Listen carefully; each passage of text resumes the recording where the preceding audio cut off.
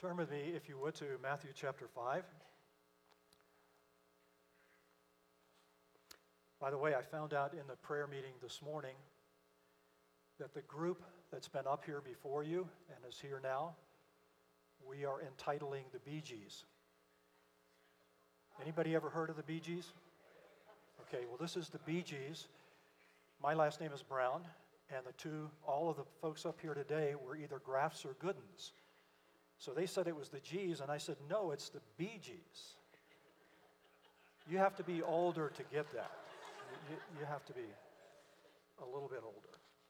Probably the young people have never heard of the Bee Gees, and I will not try to sing one of their songs for you. By the way, something else I thought of this morning was this is my 11th Sunday in a row, and that hasn't occurred since I retired in at the end of 2005. And I thought, it's pretty neat to go preach a sermon or two, but 11 in a row, I have a new heart appreciation for John MacArthur, because he's older than I am, and he's still doing it every week. So this is the 11th, and the baton will be passed back. And we're going to continue in Matthew chapter 5 and look at probably 4 of the harder verses in the New Testament, maybe in the Bible. But it is a transition section, and I've entitled it The Bridge Between the Beatitudes and the Sermon on the Mount. The bridge between the Beatitudes and the Sermon on the Mount. And it is helpful. And I know Doug, I'm not going to put him in a rough spot, but he's thinking of continuing and praying about continuing in the Sermon on the Mount. So pray for him as he seeks the Lord's leading in this. But this is the bridge. If he doesn't continue in it, you continue in it and read through the Sermon on the Mount and study it, because it is very, very powerful and very appropriate, especially after the Beatitudes. Okay, with all of that, let's just pray again real quick. Father, thank you for this time in your word. Open our hearts to it. Give me power from on high. Let it not be my words, but yours. And may you move mightily in our midst by your Spirit. Speak to our hearts, we pray. In Jesus' name, amen. As I said, this is probably one of the most difficult passages, so I'm going to give you my understanding after studying it a lot again this particular week. But I want you to know that there are godly men who are going to have a little bit different opinions. And this is one of those that you really have to study and look at for yourself. But I think it's important. Proper interpretation of this passage will help us understand the Old Covenant and the New Covenant and their relationship and their differences and how we are to see that now as people, as the church living under the New Covenant. It will also help us properly interpret the practical material in the sermon to follow, what Jesus is saying there. And I think if we look at this, what Jesus is saying, he's particularly addressing the scribes and Pharisees in the Sermon on the Mount. But he's addressing everyone too, all Jews that he was preaching to at the beginning of his ministry. And what he is about to say in the Sermon on the Mount is, you Pharisees, you religious leaders that everybody looks up to and sees you praying on the corner and sees you putting your money in and ringing the bell so that you will get attention. He's saying to all that are listening, I want you to know that your righteousness better far exceed theirs, because they're not even close. They're the ones that people in their day were looking up to and saying, man, boy, they are religious people, those Pharisees. They really have it. They really know what they're doing, and I really marvel at them. I wish I could be like them. No. Jesus is saying you don't want to be like them, because they emphasize the outward things. and they try to do the law in their own strength, and they try to hold up their righteousness before God and let it be seen before men. And Jesus is going to say in the Sermon on the Mount, that is not why I'm preaching this sermon to you. I'm preaching it to you so that you will know that the righteousness that God wants is a heart righteousness. Not this outward stuff. Not this going through all of these things and even changing the law and adding your own thoughts to it. Where you would come up with something like Corban. Do you remember that? The Pharisees were saying, and the scribes, when their parents were in need in their older age, you know, Mom, Dad, we would help you if we could. But we have declared all of our resources as Corban. They're only for God. What did the Pharisees do with that kind of thing? They made laws of their own, and they protected their money so that they could even find reasons not to help those in need, even their own family. Jesus is saying on the Sermon on the Mount and in the Beatitudes, don't look at what you think is righteousness from them, but look to me. I came to give you what you need to know to be righteous before God. I came to die. I came to give my life for your sins, that you can come to God through faith and you can have new life and a new heart and you can serve Him with the power of the Spirit of God in you. Don't follow their example. So this is a bridge between the Beatitudes, these 4 verses, a bridge between the Beatitudes and what is coming in the Sermon on the Mount. So let's read these 4 verses. This is Matthew chapter 5, and we'll read 17 to 20. Jesus is still speaking, one of the, if not the greatest sermon that's ever been preached. He says this, "Do not think that I came to abolish the law or the prophets. I did not come to abolish, but to fulfill. For truly I say to you, until heaven and earth pass away, not the smallest letter or stroke shall pass from the law until all is accomplished. Whoever then annuls one of the least of these commandments and teaches others to do the same shall be called least in the kingdom of heaven, but whoever keeps and teaches them, he shall be called great in the kingdom of heaven. For I say to you that unless your righteousness surpasses that of the scribes and the Pharisees, you will not enter the kingdom of God." Is that an amazing statement?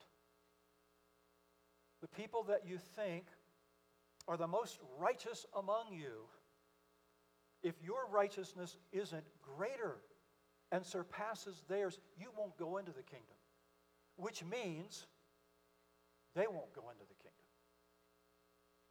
Not unless there's a heart change. There are basically 2 different points to make in trying to outline this sermon, to unpack it. The first one is in verses 17 to 8, we can entitle Christ in the Law. And the second is in 19 to 20, we can entitle that Children of the Kingdom, or the Child of the Kingdom and the Law. And it's an important transition to what's going to come between chapter 5, verse 21 and the end of chapter 7 in the sermon. So first of all, we're going to look at Christ and the law. Notice that when Christ spoke these words, verses 17 and 18, the old covenant was still in effect. It was still as it had been given to Moses back in the book of Exodus. It was still in complete effect when he's preaching the sermon. And I think one of the things is when he mentions the law or the prophets, kind of ties in with that and makes us know that he is speaking of the old covenant. Christ was born under it, Galatians chapter 4, verse 4 says. Born under the law. He was born under that covenant, and he fully obeyed it throughout his lifetime. Hebrews chapter 4, verse 15 would say to us, he was faithful and he never missed. Not on one tiny point of the law. Now, what do we know from the Old Covenant law? We know this. If you want to be made righteous before God, you have to keep every point of it. You can't miss on one thing, on one day, in 1 second, whether it's in thought or deed. You've broken it, and you come under its curse. Jesus came under it to show us, as the God-man, I can fulfill it by living it. And he did. He fully obeyed it. Furthermore, the Jews of his day were under the law. They were under the law. They were to keep it. But the problem was with them, they thought that in their keeping it in their own strength and trying to do their best, they had a zeal for God, Paul says in Romans 2, but without knowledge. They thought they were okay. They thought they could keep it all. But Moses made it very clear in Deuteronomy. They couldn't keep it all, and therefore they came under its curse. But here's another thought. Even those that had been given a new heart under the old covenant were to live it out. Did they do it perfectly? No. They had come to know the Lord the same way that Abraham did in Genesis chapter 15. Abraham believed God regarding the truth about the coming seed, and that seed, Paul says in Galatians chapter 3, is Christ, singular, not seeds, plural. Abraham put his faith in the promise of God that one day, one of my heirs, the seed, is coming, and he will bring righteousness, and he will bring us to you, God. And he put his faith there, and he was saved through faith. We're going to talk about that in Romans starting tomorrow night in the seminary course advertisement. Just throw that in. If you want to come, you can come. We're meeting up on the second floor at 5:30 tomorrow evening. But here's Jesus. He is coming. He lives it. He fulfills it. Every prophetic promise, Peter talks about that in Acts chapter 10. Every prophet wrote about Jesus. In Luke 24, remember Jesus when he meets the men on the road, on the Emmaus road, and he sits down with them later. They don't even know who he is. They haven't figured it out. And he takes the Bible, he takes the Old Testament, which is what they had, and he goes from Genesis all the way to Malachi, and he says, this is all about me. In the Old Covenant was truth that they could be saved with. You could preach the gospel from the Old Covenant, during the Old Covenant, because it's about the Messiah, the one that would save, the one that needed to come and to give his life a ransom for us. So, even saved Old Testament saints were to live under the law. They were to look to him for strength to keep it. I want to read to you just a few verses just to give you some thoughts about this, because a lot of times I don't think we're so keyed in on, you mean that the Old Testament talked about needing a new heart too? I want to tell you why I think that's important to grasp. And I'm going to read to you just a few verses, even out of Deuteronomy. I'm not going to tell you all the verses. I'll start with 5:29. I'll end up with 30 verse 6. But listen to this out of Moses' writing in the book of Deuteronomy. That they had such a heart in them to fear me. In other words, they didn't have a heart to fear him. Moses is saying, God wants you to have that heart. You shall love the Lord your God with all your heart. Here's another verse. God was testing you to know what was in your heart. Heart is that word, when it's not used for the pumping organ in our body, the physical, it's used of the inner man, of the spirit. And here's Moses saying, God wants you to have a new heart. He wants you to worship Him with all. He's testing you to see what's in your heart, to serve the Lord your God with all your heart. Circumcise, Moses says in 10:16, circumcise your heart and stiffen no more. Obviously, you can't circumcise your own heart, but you can call out to God because you have that need. Here's another verse. Love the Lord your God and serve Him with all your heart. The Lord is testing you to find out if you love Him with all your heart. Do these commands with all your heart. Yet to this day the Lord has not given you a heart to know Him, eyes to see, or ears to hear. Most of them didn't have the new heart. Some did. Return to the Lord and obey Him with all your heart. The Lord your God will circumcise your heart to love God with all your heart. Listen to 1 Samuel, another Old Testament verse. For man looks at the outward appearance, but God looks at the heart. The Old Testament is full of verses dealing with the fact that you are dead in the inner man. Your spiritual being is dead to God. You need a new heart. You need a new inner man. When Paul in Romans 2 is addressing the Jews, he says, you have a zeal for God, but it's without knowledge. And then in verses 28 and 29, he says, you have the circumcision which is outward in the flesh, but what you need is a circumcised heart. The flesh needs to be cut away from that. You need a new heart, like Ezekiel was talking about. I am going to replace, God says, your heart of flesh, your heart of stone, and give you this new heart which you desperately need. And under the new covenant, everyone who is part of the new covenant, you could be part of the old covenant, people, and not have a new heart and be totally lost. If you're a new covenant child, you have a new heart. That's what brought you into the new covenant. And now you're a part of it. Everyone who is fully in the new covenant has a new heart. The Pharisees and the scribes, by and large, some received new hearts. By and large, they had no new heart at all. They were living in their own strength. You remember what 1 Corinthians 2 says? 1 Corinthians 2 says, they did not understand me because of the foolishness. They looked at all of this as foolishness because, in essence, they needed a new heart. You don't even understand the gospel. Abraham had to have a new heart before he believed God in Genesis 15. He had to be changed. He had to understand. Paul says in 1 Corinthians 2:14-16, you don't understand.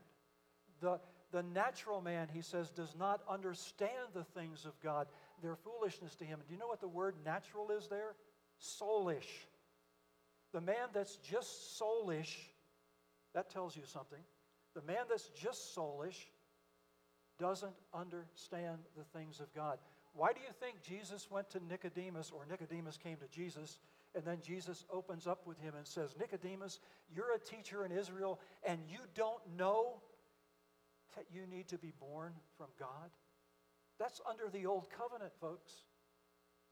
Nicodemus, a teacher of old covenant truth, didn't know you needed a new heart that Moses wrote about. Everyone that's ever been saved in the Old Testament or New has been saved because of the grace of God making their heart alive, working in their heart in the inner man so that they could have a relationship with Him. For by grace you are saved through faith, and that not of yourselves, even the faith. It is a gift of God, lest any man should boast. If you have a new heart, it's because God sovereignly gave it to you. You didn't do anything to get it. There's nothing you can boast about. Not even your faith. You can't even say, well, I believed in him. Yeah, you did.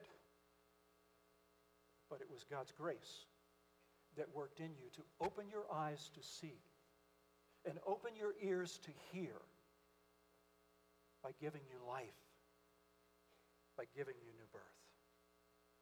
Now notice Jesus says, I didn't come to abolish this law. Not even the smallest letter, Hebrew letter, a jot, a yod, or a tittle, a small part of a letter. It might change a D from an R in Hebrew. That's a tittle. He said, I didn't come to abolish this. Every jot and every tittle of it is going to be fulfilled. I didn't come to do away with it, to say it was bad. In essence, I think he's telling us, I came to fulfill it. Now, that's the big question here. And that's what makes this passage so hard, is he's saying the old covenant law is going to exist as long as the earth exists and the heavens exist. Because did you notice what he said there? This law that I'm proclaiming to you will not pass away until earth and heaven cease to exist, or it's fulfilled. See, that's the issue in understanding this. He's not saying the old covenant is still in force today. The old covenant has been replaced by the new. The gracious covenant, the everlasting covenant. It's been replaced. He wasn't saying that it was going to last until the earth is destroyed at the Lord's second coming. No way he was saying that. We can be assured of this, as well as we look at the scriptures. The old covenant is past. So we know that's not what he's saying. Because the earth is still here and the heavens are still here. And Christ is still in heaven awaiting to come the second time. But the old covenant is gone. Now there are some that say the old covenant, when we look at it, there's moral law, there's ceremonial law, there's civil law. There's those three brackets. And some would say, I think that part of the old covenant comes forward because of the moral law coming forward. Now, I get where they're coming from in that, but I think it's better to say this, put it this way. What Jesus is saying is, when I fulfill this old covenant, yes, there will be part of the moral law. There will be things back here that were eternal and everlasting. Things that were in the Ten Commandments, except I think you'd have a hard time proving that the Sabbath continued, because Hebrews tells us the Sabbath has been fulfilled. So it looks like 9 of the 10 commandments have been brought forward, and much of the Old Covenant law has been brought forward, the moral law, the loving of God with all your heart, the loving of your neighbor as yourself. That's been brought forward, but the Old Covenant hasn't been brought forward. That's been brought forward because those were eternal, righteous, and godly and spiritual truths that now have been embraced by and are under the new covenant. We still have commands and laws to obey under the new covenant. Do you remember Paul's words in 1 Corinthians 9? He said, to the Jews, when I was ministering to them and I was taking the gospel to them, I became as a man under the law so I could reach them. I watched how I lived. I didn't want to offend, but I brought the gospel to them. But when I ministered to the Gentiles who were without law, I became as a man without law. Now, what did Paul mean by that? He goes on to say, he says, but I wasn't without law myself. I am under the law of Christ. That's new covenant law. That's the new covenant commands and law that we have. It's the law of Christ. It's been brought over. If it was there in the Old Testament, it was eternal and it was brought forward, but it's been joined by much more under the new covenant. Under the new covenant. That's where we live. That's where we are. But Jesus is saying, he wants us to know this old covenant is in effect, every part of it, and he's preaching to people who are living under it. It's in effect until the earth perishes, is destroyed, or it is fulfilled. That's what we need to key in on, if it is fulfilled. We're going to look at a couple verses. Turn with me, if you would, first of all, to Galatians. Galatians. I'm going to read a couple out of chapter 3, a couple of verses of Galatians out of chapter 3, and then we're going to look at Ephesians chapter 2 and a couple of verses in Hebrews. Genesis 3:19. Why the law then? Why the Old Testament law? It was added because of sin, having been ordained through angels by the agency of a mediator, until the seed would come, Christ, to whom the promise has been made. Now, a mediator is not for one party only, whereas God is only one. Is the law then contrary to the promises of God? May it never be. For if the law had been given which was able to impart life, then righteousness would indeed have been based on law. But the Scripture has shut up everyone under sin, so that the promise by faith in Jesus Christ might be given to those who believe. But before faith came, we were kept in custody under the law, being shut up to the faith which was later to be revealed. Therefore, the law has become our tutor to lead us to Christ, so that we may be justified by faith. You see what Paul is saying there? The law had its place. He'll say later in Romans chapter 7, the law is holy and just and good. The problem in the Old Covenant wasn't with the law, in the fact that the law was bad. There was a problem with the law because the law can't save anyone. But the law itself wasn't bad. It pictures the righteousness of God. But what we find is Jesus comes and fulfills the law and gives us salvation by grace through faith in him, and gives us life. They could get that life even under the Old Covenant. But the Old Covenant was put there to point them to the fact, look in the mirror, you can't do this. I require perfection. We needed perfect righteousness, which comes to us in Christ, which we refer to as imputation, justification. We need his perfect righteousness put to our account, but we need to practice righteousness also, sanctification, by the power of the Spirit of God.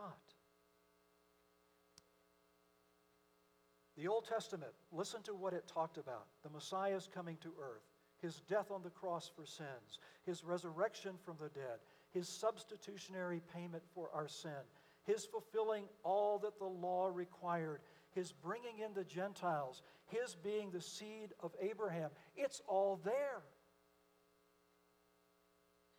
So Jesus isn't saying in this portion of the Sermon on the Mount that the old covenant's going to last. No, he came to fulfill it. Turn with me over to Hebrews for just a moment. Look at just a couple verses there, and then I want to turn you to Ephesians chapter 2. In Hebrews chapter 7 and verse 12, listen to this. We were at the East Campus last Sunday night, and we heard Dan preach on this chapter. And lo and behold, this wonderful verse is there. Verse 12 of Hebrews 7. For when the priesthood is changed, and he's just been talking about Christ being the priest of a different order. He's not of Aaron's order. He's of the order of Melchizedek. And he says, when the priesthood is changed, of necessity, there takes place a change of law also. The old covenant law is done. Under the new priest is the law of Christ, the new covenant law. It is there. Listen to this out of verse 22, same passage. So much the more also Jesus has become the guarantee of a better covenant. The old covenant wasn't give to save, it was give to point out the need for salvation and point to the one, because all the prophets wrote about him, Peter said in Acts. Point to the one that could come and save you. That's why it was there. Listen to a couple verses out of chapter 8, verse 6 and 7 in Hebrews. But now he has obtained a more excellent ministry, by as much as he is also the mediator of a better covenant, which has been enacted on better promises.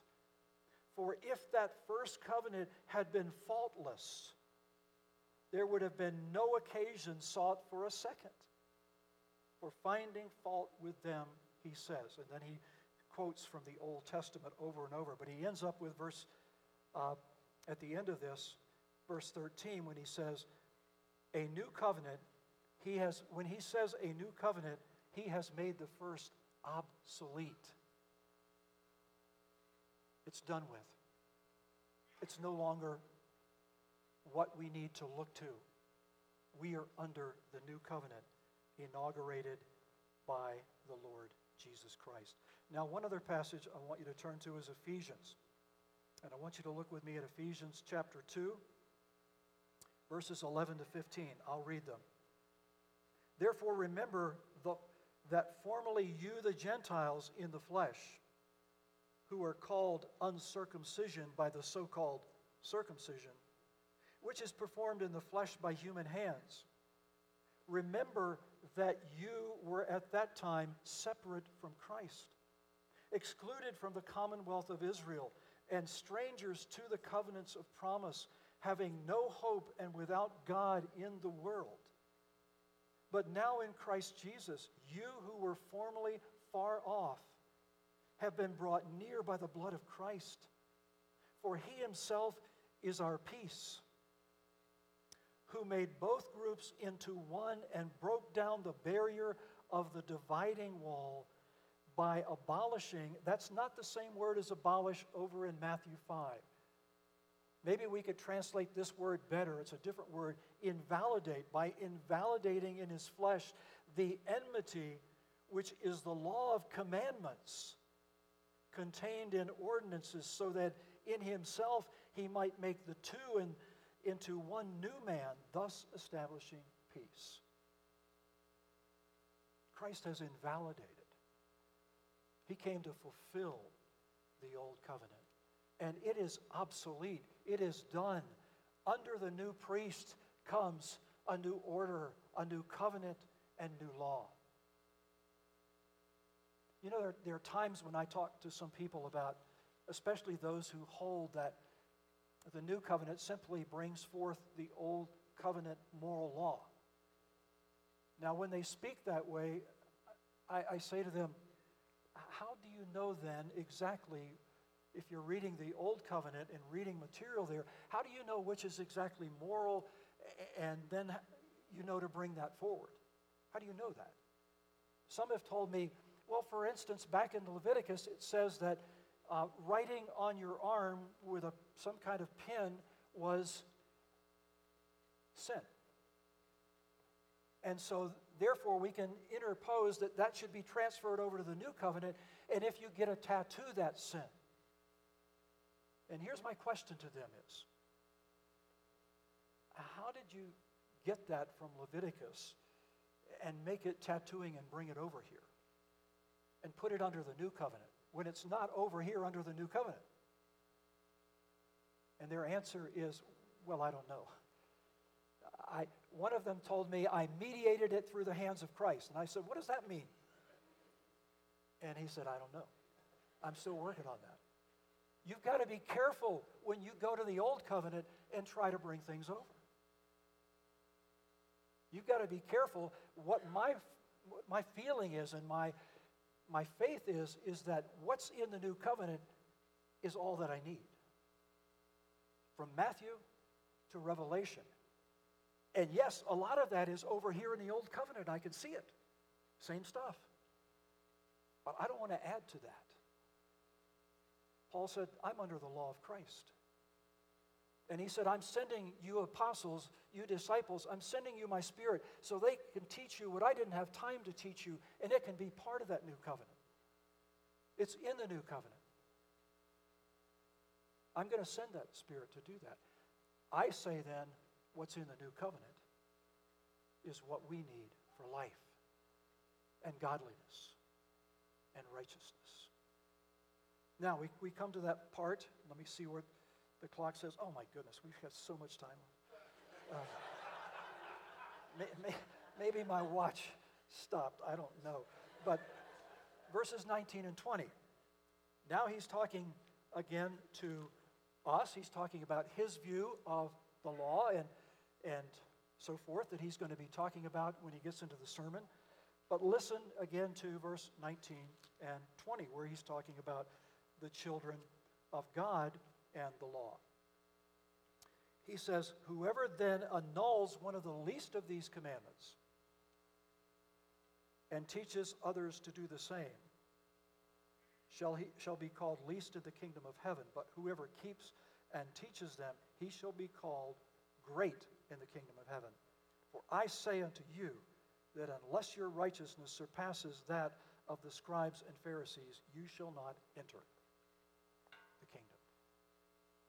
Now, there's a couple things we have to sort out in looking at those.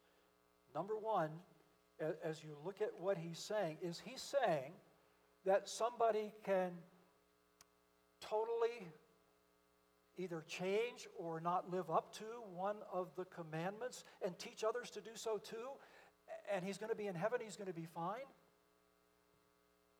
Is that what he's saying?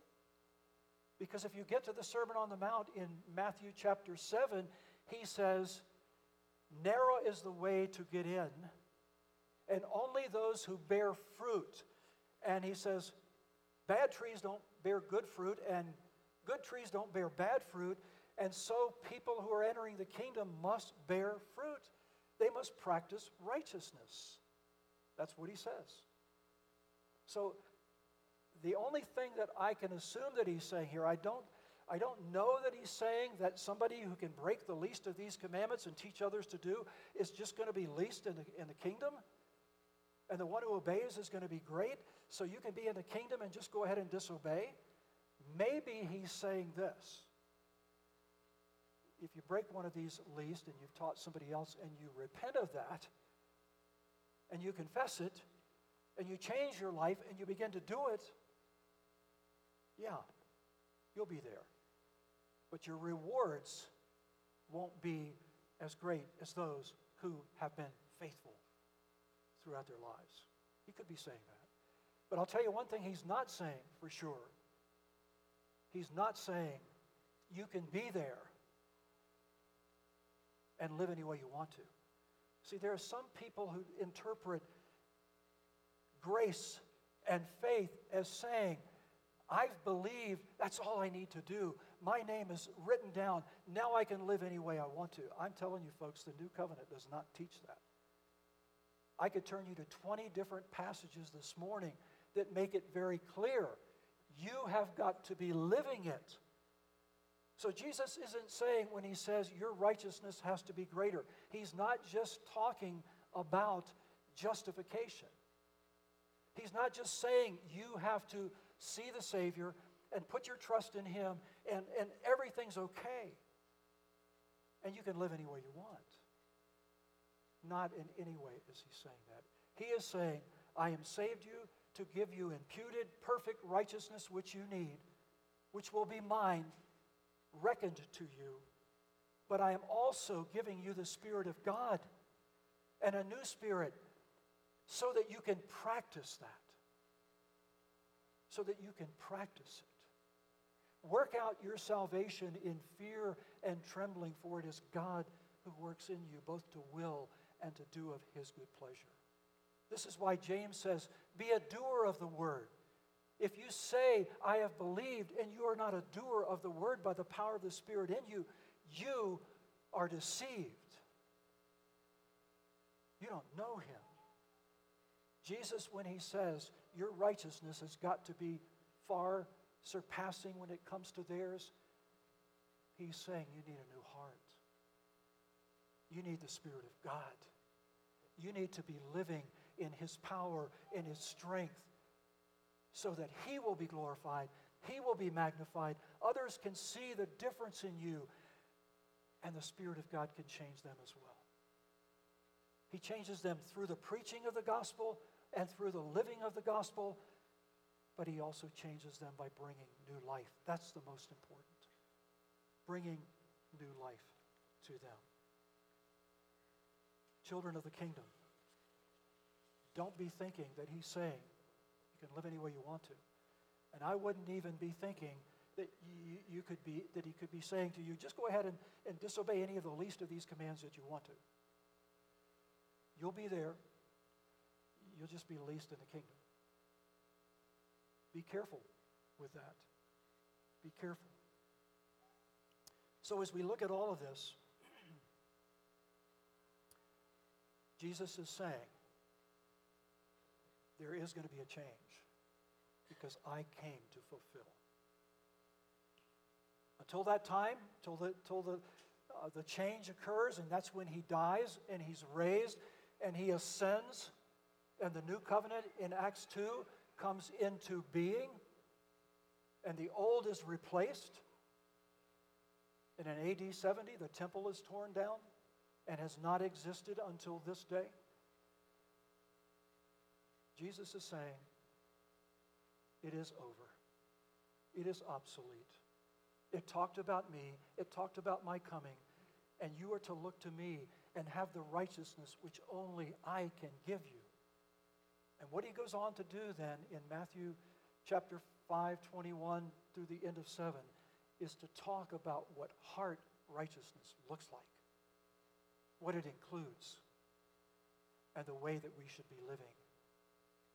For instance, some of you say it's okay to divorce your wives as long as you give them a certificate.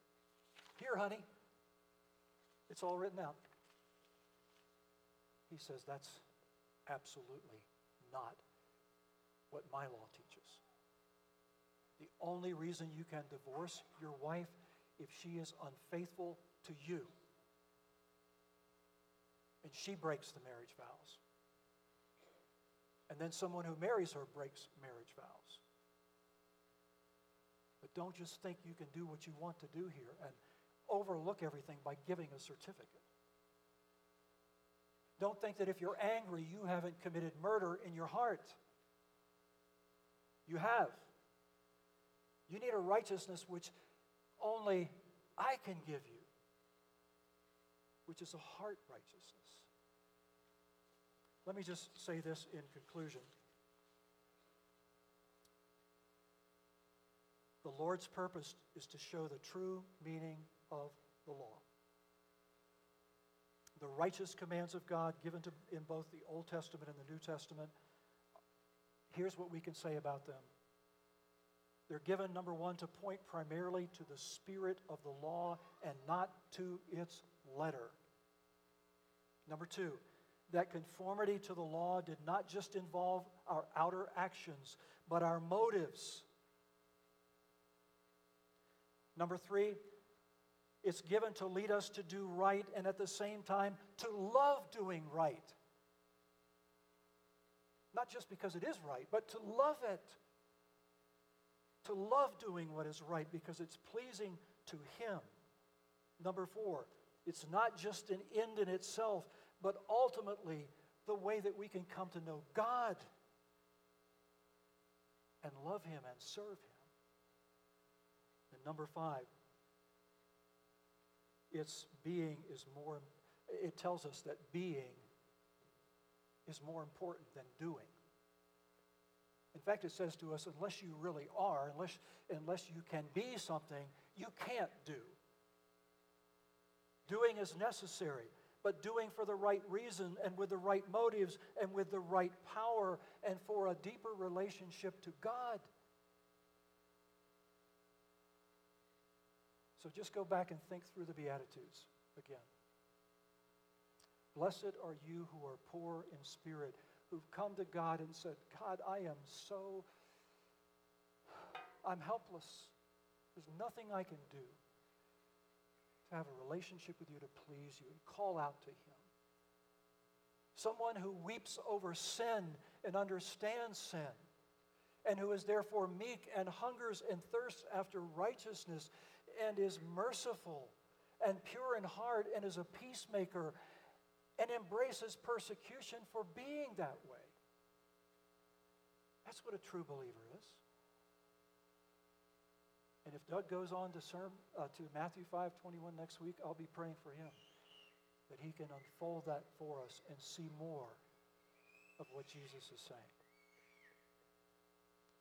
Do you have a heart for Him? Do you obey because you love to obey, because it's Him that asks you to? And you have His power working in you? Or is the Christian life just a struggle that you don't really care for, but you're doing the best you can? Turn to Christ. Ask Him for a circumcised heart, a new heart. Christianity is a heart matter.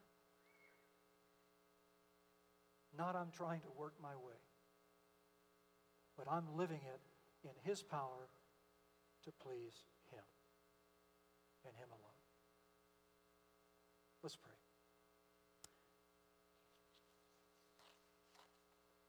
Father, I pray with all my heart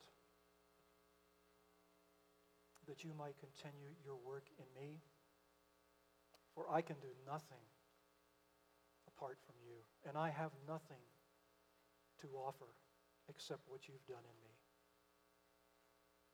I pray for everyone here this morning, Father, that they might know you, that they might proclaim the gospel, that they might have heart righteousness through Christ and be living fully under the new covenant, which is the eternal covenant and which has replaced for all time that which came before. Thank you, Lord Jesus, for coming and dying and living a perfect life under the law and giving us your righteousness through faith. We will be eternally grateful to you. And I pray, Father, that we might go forth and live and be sanctified and live out that truth in the power of your Spirit, demonstrating, becoming more like Jesus Christ every day and showing the world who He is. We pray this in His name. Amen.